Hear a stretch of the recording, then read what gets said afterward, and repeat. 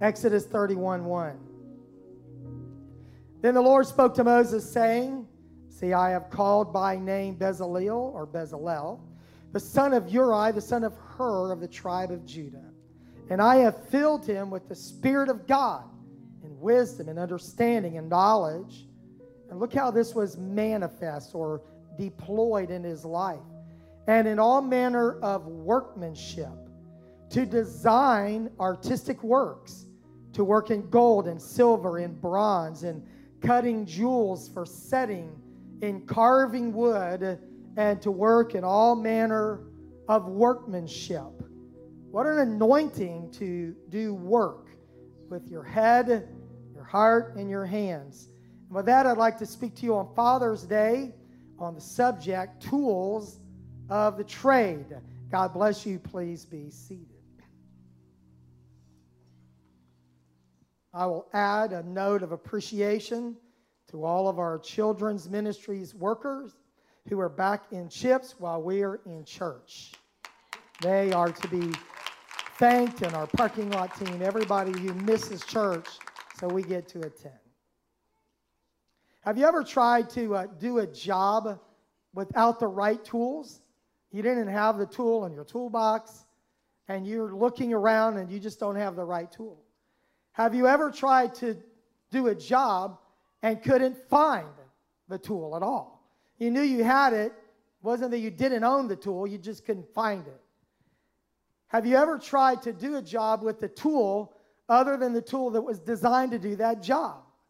For example, have you ever used a pair of pliers as a hammer? Or a screwdriver as a hammer? More than once. I don't know, I have slot head and Phillips head screwdrivers and star drives and all that, and I don't know why. Every time I pull a screwdriver out, it's the wrong one. It's a slot head. I needed a Phillips. They're supposed to be organized, but they're not. And I remember a time, more than once, I used my finger as a nail. Not on purpose. Whatever your line of work, it always requires the right tools of the trade. Tools to maintain a home or a car are a common denominator for all men and many women as well. But it's Father's Day, so I'm talking to mostly men today. But even if you're not a good handyman, I'm not the best handyman, you need a lot of good tools, and you need to know how to use them. My dad was a carpenter by trade, and he had a lot of good quality tools.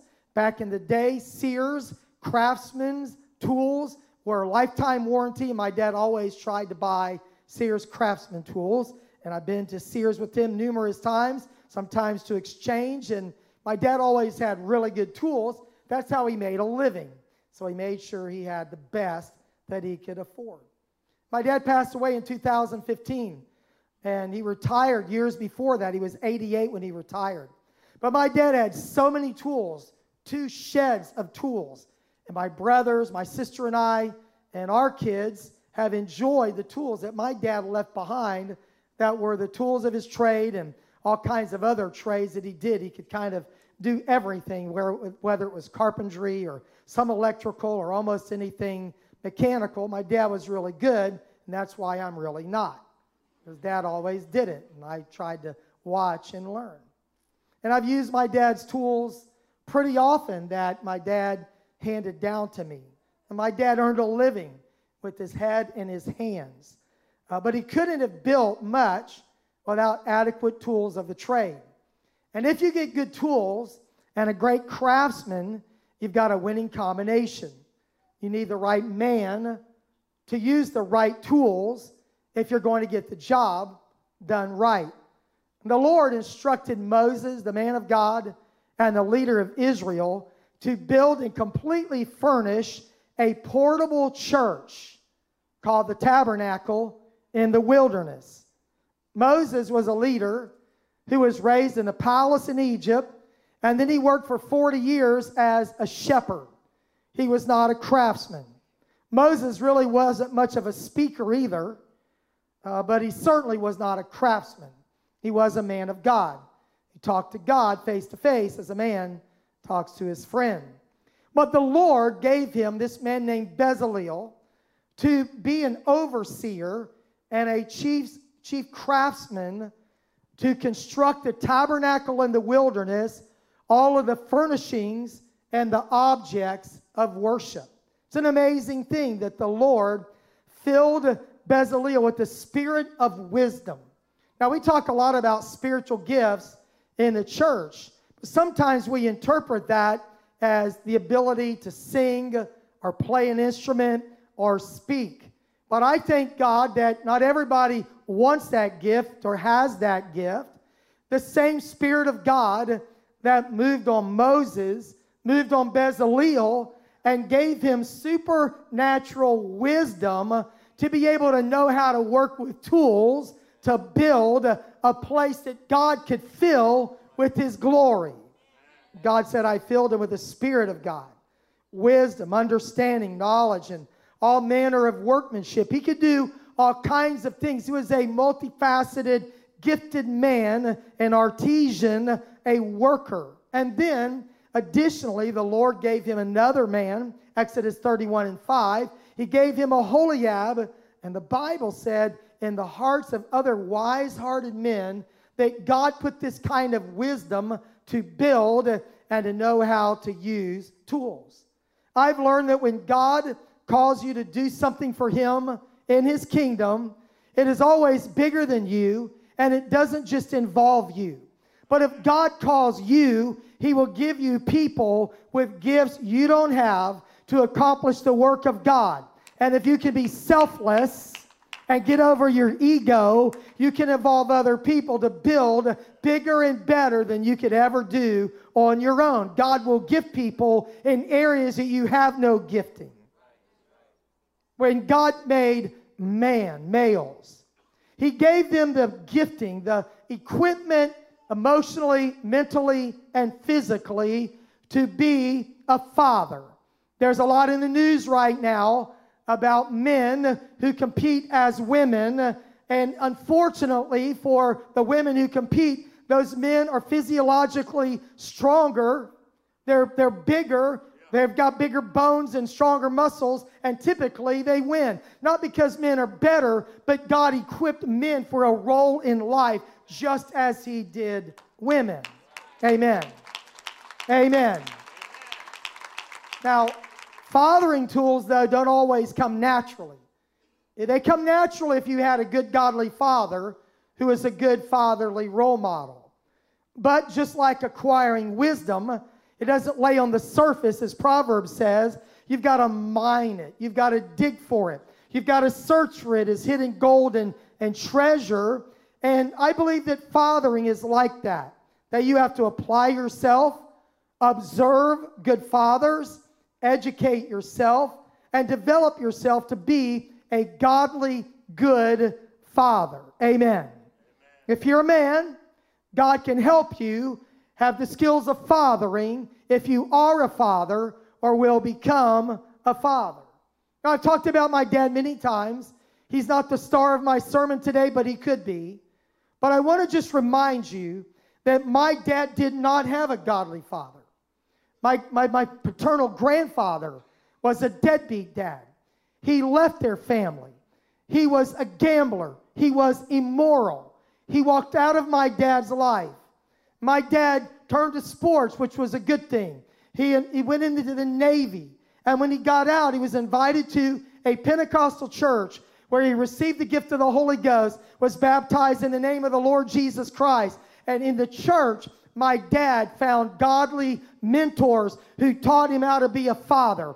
The church gave me a dad that was godly, that was stable. When my dad passed away, the day before, my dad and mom had been married 66 years. He died the day after their 66th anniversary. Many of you have a story like that. You may not have a legacy of 6 and 7 generations, but you had a God who brought a dad out of darkness, and He made him a godly father like He did my dad. My siblings and I are blessed beyond measure because the church gave us a godly father. And last night, my brothers and I exchanged a few text messages about our dad and grandfather and how influential both of them were in our lives and how blessed we are because of them. There is a pressing urgent need in our culture for men to step up and to be good and godly fathers.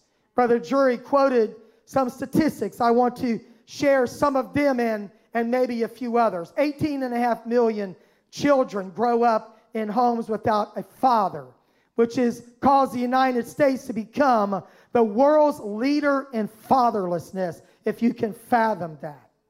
80% single-parent homes are led by moms. And I commend the single parents in our church, and especially the single-parent moms who have continued to be godly and faithful and strong in the spite of a father who was deadbeat and walked out of your kids' lives.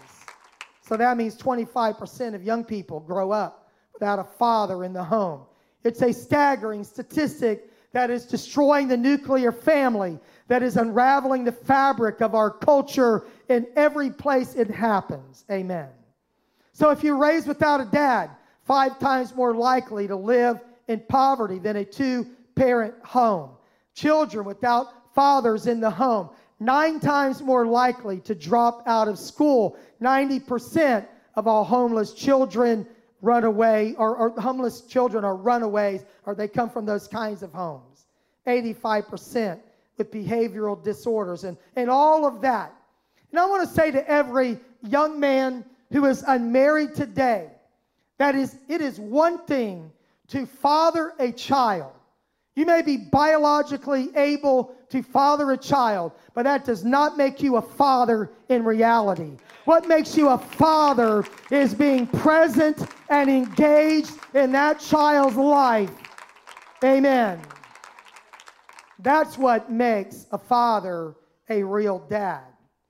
Now, I recognize that some men did not know how to be a good father. They had no role model. Their dad was absent, perhaps abusive. But I've learned to not make excuses, but to make decisions, to look around. I found men that did some things better than my dad, and I've tried to model my life after them, as well as my amazing father, grandfather, uncles, pastors who were mentors in my life. I'm sincerely sorry for people who were raised in families where they did not have a godly father. And I pray that the Lord would help you forgive them and not be bitter against them. I hope that you don't hate men to women, to daughters, and sons as well who did not have a father. And I hope God would help you not have an unhealthy desire for a relationship with a man that leads to immorality or perversion, whether you're a girl or a boy. Today, my goal is to encourage, to help, to strengthen, not to chastise or try to belittle anyone. For all of us are doing our best to be our best in every role we fill in life. There's not a deadbeat person in this room. You want to be your best. You don't want to be that kind of person who walks off the set and is the cause of all of the ills that I've just spoken of. So I want to share some tools for fathering. When God made men, as I mentioned, He gave you the basic tools. The masculine nature, your mind, your will, your emotions, your physique. He made you to be a godly father. Now, there are a lot of neat tools mentioned in the Bible.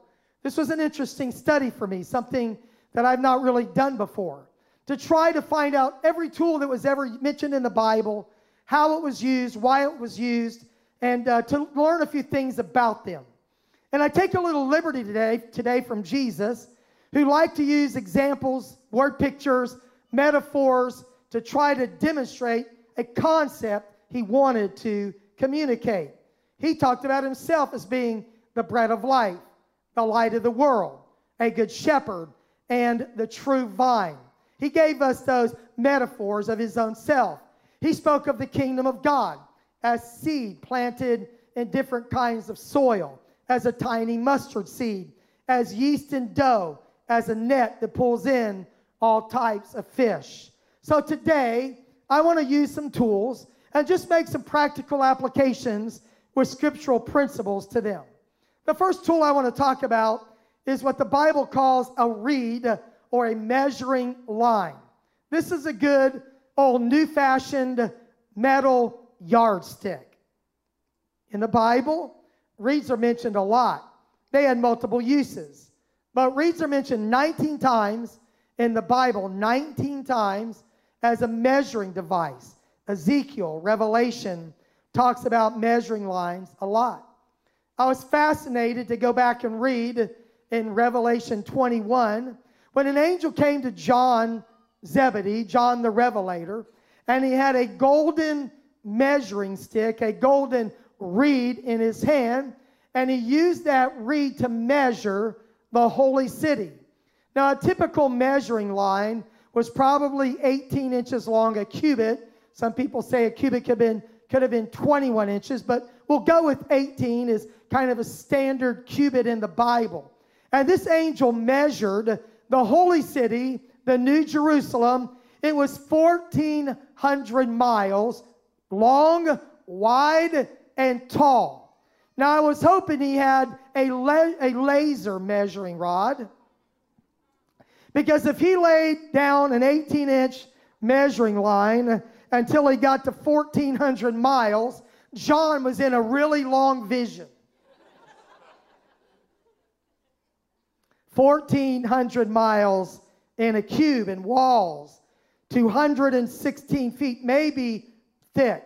In the Bible, a reed was the very best measuring tape that they had. And I want to talk about the reed as a means to standardize. To standardize. A reed set a standard for length that did not deviate. It was not a subjective unit of measure. In other words, it wasn't one reed that was 14 inches and one 18 by our measures. It was always the same. It was a cubit. It was what they used to measure whatever they needed to calculate. It wasn't the kind of thing where God said when you were going to measure, to each his own. Just do it however you want. It doesn't really matter. Just use your own subjective standard of measure.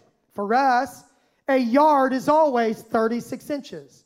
A meter is always 100 centimeters or 1,000 millimeters, or in imperial measurements, 39.37 inches. It is always the same on planet Earth.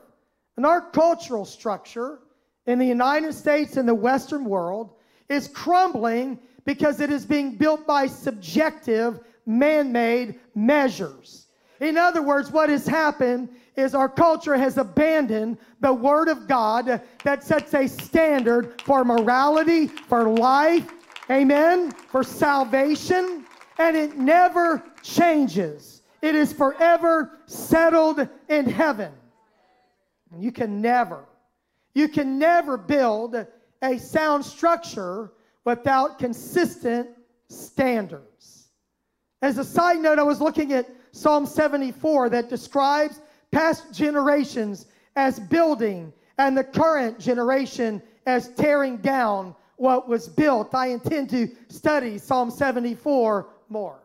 But whether you're building a doghouse or your house or a skyscraper, it pays to not just throw it together.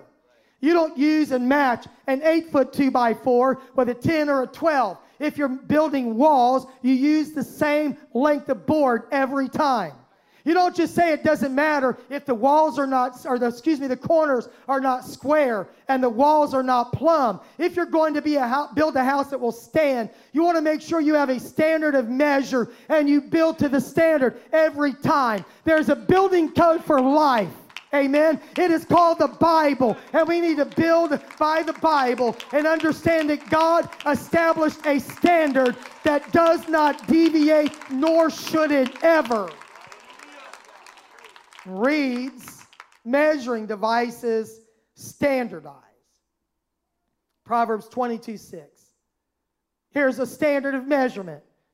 Train up a child in the way he should go, and when he is old, he will not depart from it. Here's a standard. Ephesians 6:4. Fathers, do not provoke your children to anger by the way you treat them. This is the New Living Translation, I'm reading this translation on purpose. Rather, bring them up with the discipline and instruction that comes from the Lord. We do not leave the eternal destiny of our children to chance. Amen. As fathers, we don't say anything goes. Amen. We don't say just use any length board. Just come in anytime you want from being out at night. Hang out with anybody you want. Watch anything you want to watch. We don't do that as fathers, nor do we do that with our mothers in our church. But we say we have a goal. We have a standard that dictates every value, every relationship, every behavior. And our goal is not to dumb down the standard. It's to live up to what God ordained in His Word. Amen. So when it comes to involvement at school or extracurricular activities, in our dress, in our alliance with other people, we always make sure that we have the measuring line of God's Word to guide us. And we make sure that our conduct measures to this line and not some subjective standard.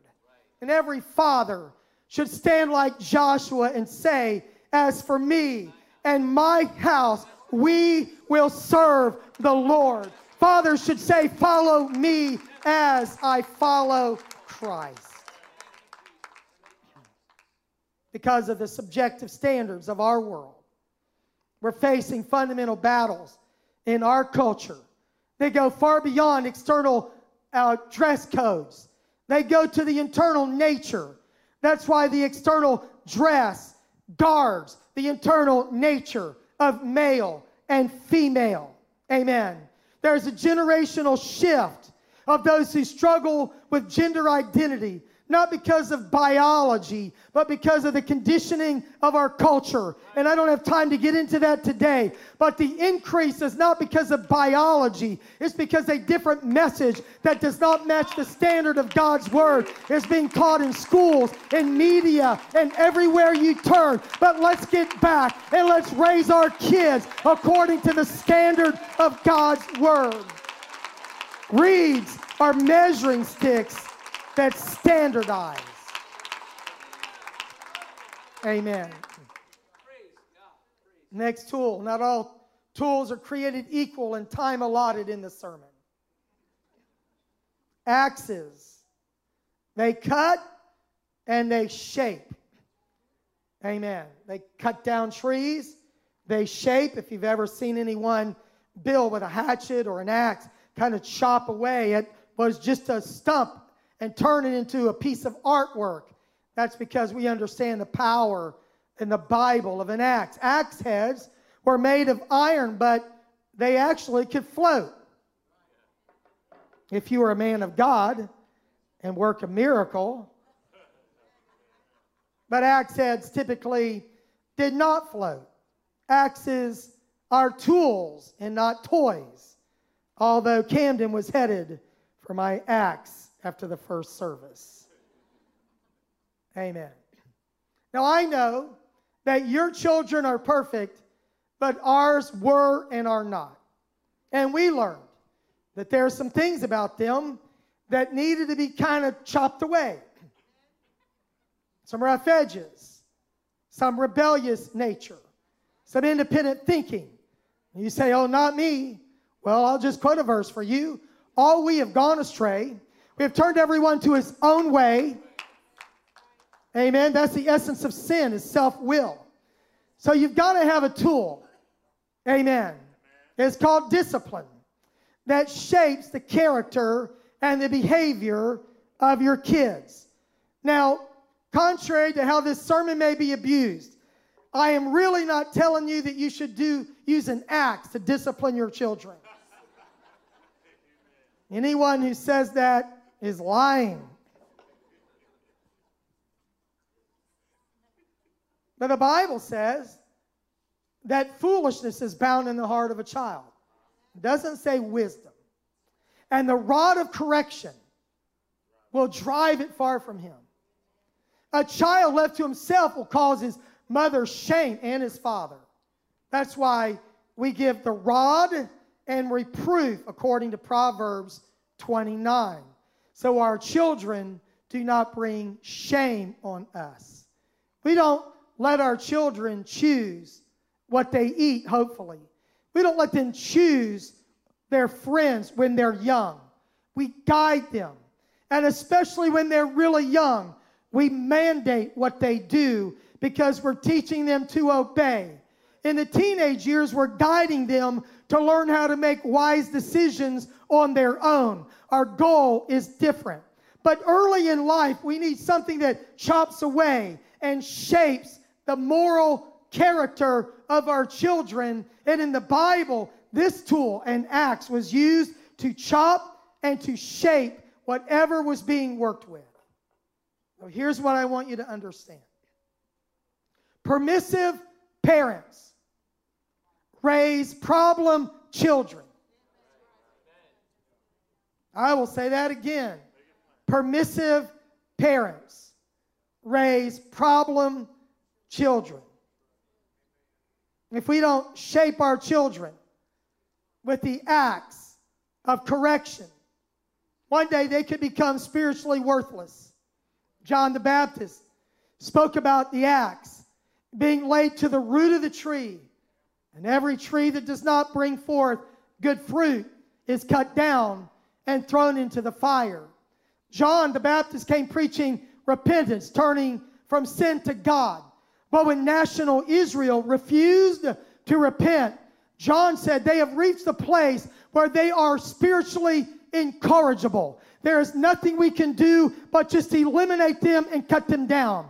So what I'm telling you today is if you do not start early and often and shape your children, there may come a day when their life is spiritually worthless and they are cut down and thrown into the fire of God's eternal judgment. So I'm warning you, I'm encouraging you, I'm challenging you to shape the character and behavior of your children. A little pruning from the axe may save a lot of cutting from the Lord. The next tool I want to talk about is a plow. It's used often in the Bible. It's used to break up hard-packed ground and prepare the soil for planting. Plows are necessary because the ground can be resistant to growth. Isaiah 28, I love this passage. It says, does the plowman plow all day to sow? Doth he open and break the clods of his ground? This plow was made to turn up the soil. There's numerous ways that you can apply what the plow does. The Bible tells us to break up our fallow ground when it's time to seek the Lord. But in speaking of parenting, I want to just relate plowing to cultivating. I want you to see your child as a field that is uncultivated. There's nothing there but dirt, maybe weeds, something growing there that you don't really want. But by God's grace, you come along with godly instruction and correction and good habits, and you begin to cultivate in your child what could become of their future. You see what they could become, and you begin to plow into their life correction and godliness and instruction. You teach them what is right, and then you talk about it all the time.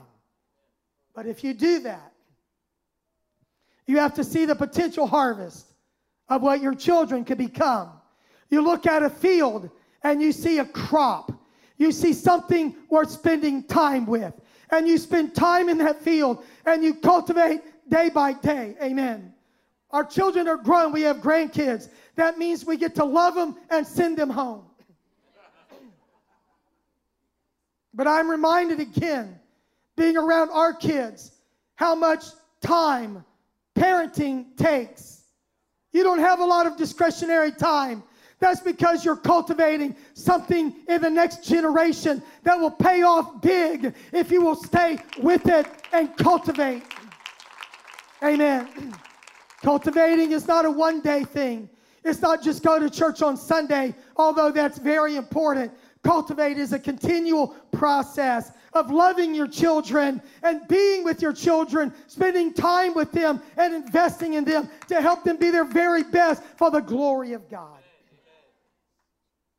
Seeds are not always all the same.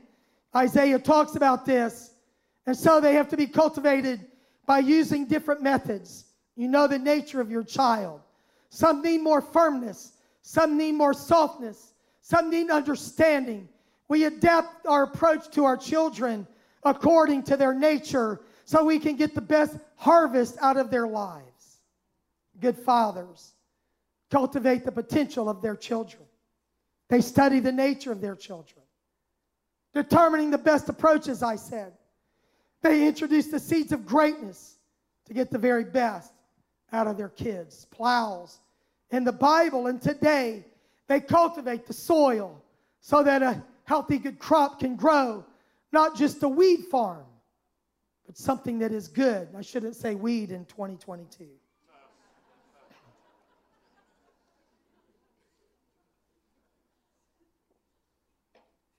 Sorry. The gateway drug. Files. Now, there's saws in the Bible, a lot of really cool tools, but I selected these on purpose, thinking through how they could be applied. Files. A file is not an axe. If I want to really cut deep, I'm going to swing an axe left-handed. But if I want to just kind of put an edge on a sharper object, I want to make a sharp object sharper, then I'm going to use a file. The files were used often in the Bible. They're mentioned in the Bible, and they're a pretty interesting tool. Proverbs 27:17 says, iron sharpeneth iron. So a man, the countenance of his friend, the interaction of friends, helps sharpen us and make us better. It's a pretty cool verse about friendship. But the application of this is that the purpose of a file is not to grind a blade down to nothing, but it is to just put a little edge to make it more effective at what it does. Files sharpen other tools so that those tools can be more effective in cutting. A file makes other tools better. Now, some files, like this one, are pretty coarse, and some are a little bit more fine. And you may need to use both in trying to sharpen your children. Like the grit on sandpaper. Some is fine, some is coarse. In filing, some files are designed to be coarse, and some are fine. But this art of filing is to understand how you can put a sharper edge on your children so that they have every advantage in life. Amen. If you sharpen the blade, you can do the work quicker if you're cutting down a tree or whatever you're doing in life. Wise fathers.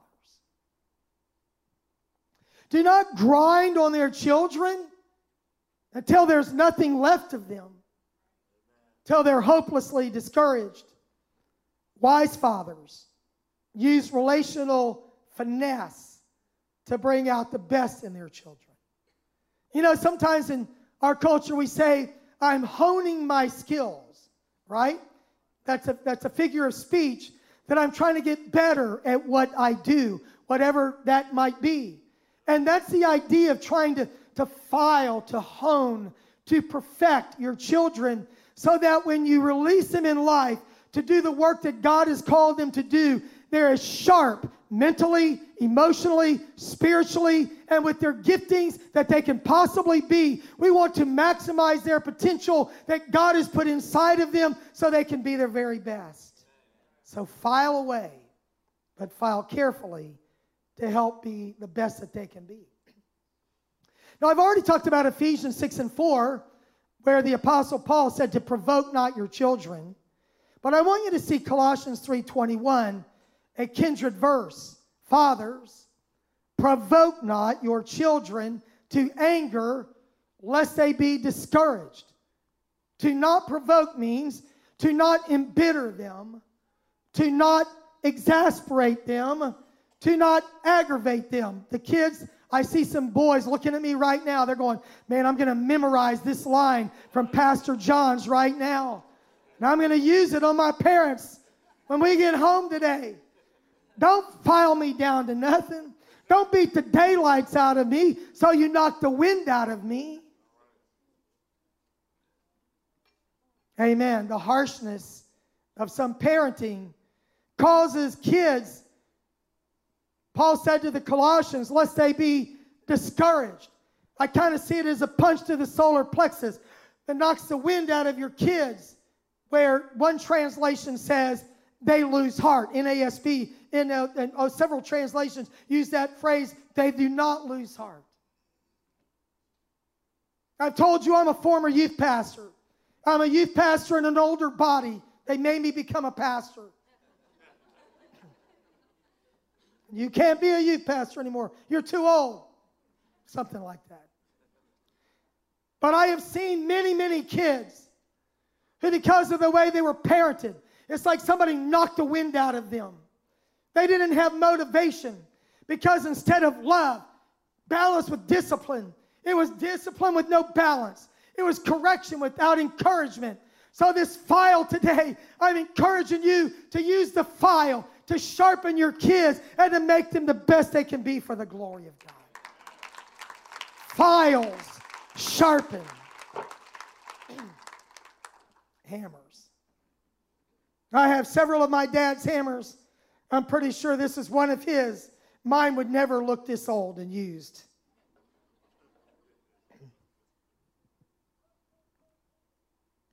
Hammers secure. Now, they're common tools in the Bible. They can beat metal into shapes. Big hammers, sledgehammers can break rocks. The Bible talks about the Word of God like a hammer that breaks the rock. But hammers can also drive nails and pegs to secure them into a wall. That's the way I want to imagine the work of a hammer today. That a hammer works to secure or to fasten.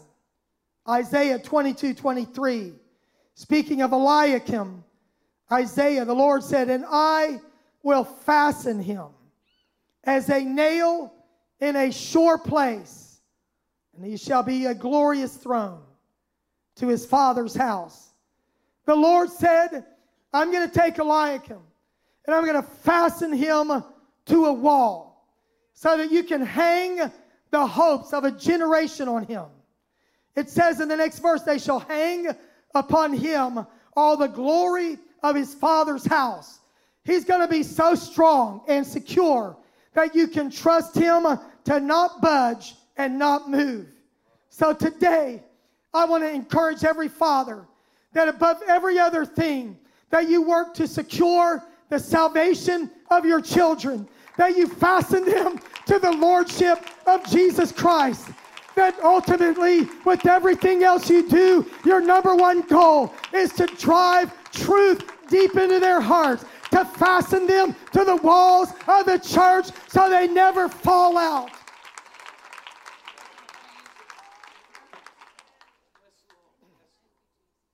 Fasten their faith.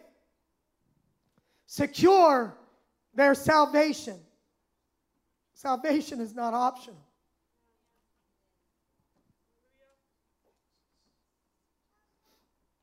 It's not like, well, are you going to be a plumber or a carpenter? You're going to be an orthodontist or a pharmacist. You know, you could be either one. All things being equal, you can still be saved. But when it comes to salvation, there are no acceptable options. There's no alternatives. If you're saved, other things matter. But if you're not saved, nothing else matters.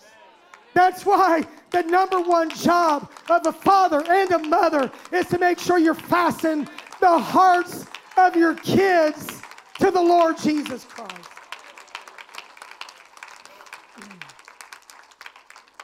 With kindness and love, fathers need to drive home the importance of salvation to their children.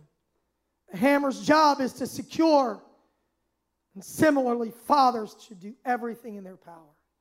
Whether you're building walls, or setting floor joists, or ceilings, whether you're building a doghouse, as I said earlier, or your house, or the Lord's house, you've got to have a nail in a sure place that doesn't vibrate loose, that is strong enough to hold. And so I encourage you to secure the salvation of your family. And I hope you see that I'm trying to pound this thought home today. I've worked with my dad just a little bit. I wish it could have been more. He usually left the house. I went to school. He went to work. He worked for someone else. But I built a few things with my dad, a deck. I finished the basement. I worked with my dad when we worked on my grandparents' home. I've seen him start a nail and then with like, bam, set that nail. He was so strong in what he did. And I was thinking about that imagery, about this, that we need to make sure we set this nail deep. It's not a little tap here and a tap here. This is eternity. This is salvation. This is heaven or hell. And it's got to be all or it is nothing. Drive truth deep into the hearts of your children. Drive your children to church. Tell them Bible stories. Teach them the plan of salvation from the earliest ages. We had a pattern. The thing that we did in our boys, we started with Ryan. Ryan, how many gods are there? The right answer was one. What's his name? Jesus. What can he do? Anything. We wanted our boys to know that there is one God, that his name is Jesus, and that he can do anything. It doesn't matter what happens in your life, what you confront in your life. There's a God in heaven. There's only one. His name is Jesus. You can call on his name, and he can do anything. There's nothing too hard for him. I wanted to quote over our boys and over every grandchild. The first thing I said to them when I held them in my arms, "Hear, O Israel, the Lord our God is one Lord." Then Peter said unto them, "Repent and be baptized, every one of you, in the name of Jesus Christ for the remission of sins, and ye shall receive the gift of the Holy Ghost." Every child, every grandchild, I wanted them to understand the essentiality of salvation, the essentiality of repentance, of baptism, of receiving the gift of the Holy Ghost. I wanted to pound it home in their lives. Try to do my best as a father to secure their salvation and fasten them to a relationship with God. I'm not saying that to say that I've been perfect or we've done everything right, but that we understand the value of a soul that will live forever somewhere. So on Father's Day, I encourage you to make sure your family knows what really matters in life, that we would secure their salvation. So what have I said? I've said that reeds, they standardize, right? Axes cut and shape. Plows cultivate. Files sharpen. And hammers secure. Building godly children is the reason that God gave fathers the tools of the trade. And in the same way that God gave Bezalel and Aholiab the giftings to construct the tabernacle in the wilderness, God gave every father here the raw ingredients to build and develop the tools of the trade of fathering. And if you've got deficits in your life because you didn't have a father, or your father took you in the wrong direction, instead of building you, destroyed you, tried to destroy you, whether purposely or unwittingly, today is a brand new day. You don't have to be the product of your environment. However it has shaped you to this day, Jesus Christ can remake you and reshape you to be a man of integrity, a man that knows how to use the tools of the trade of fathering.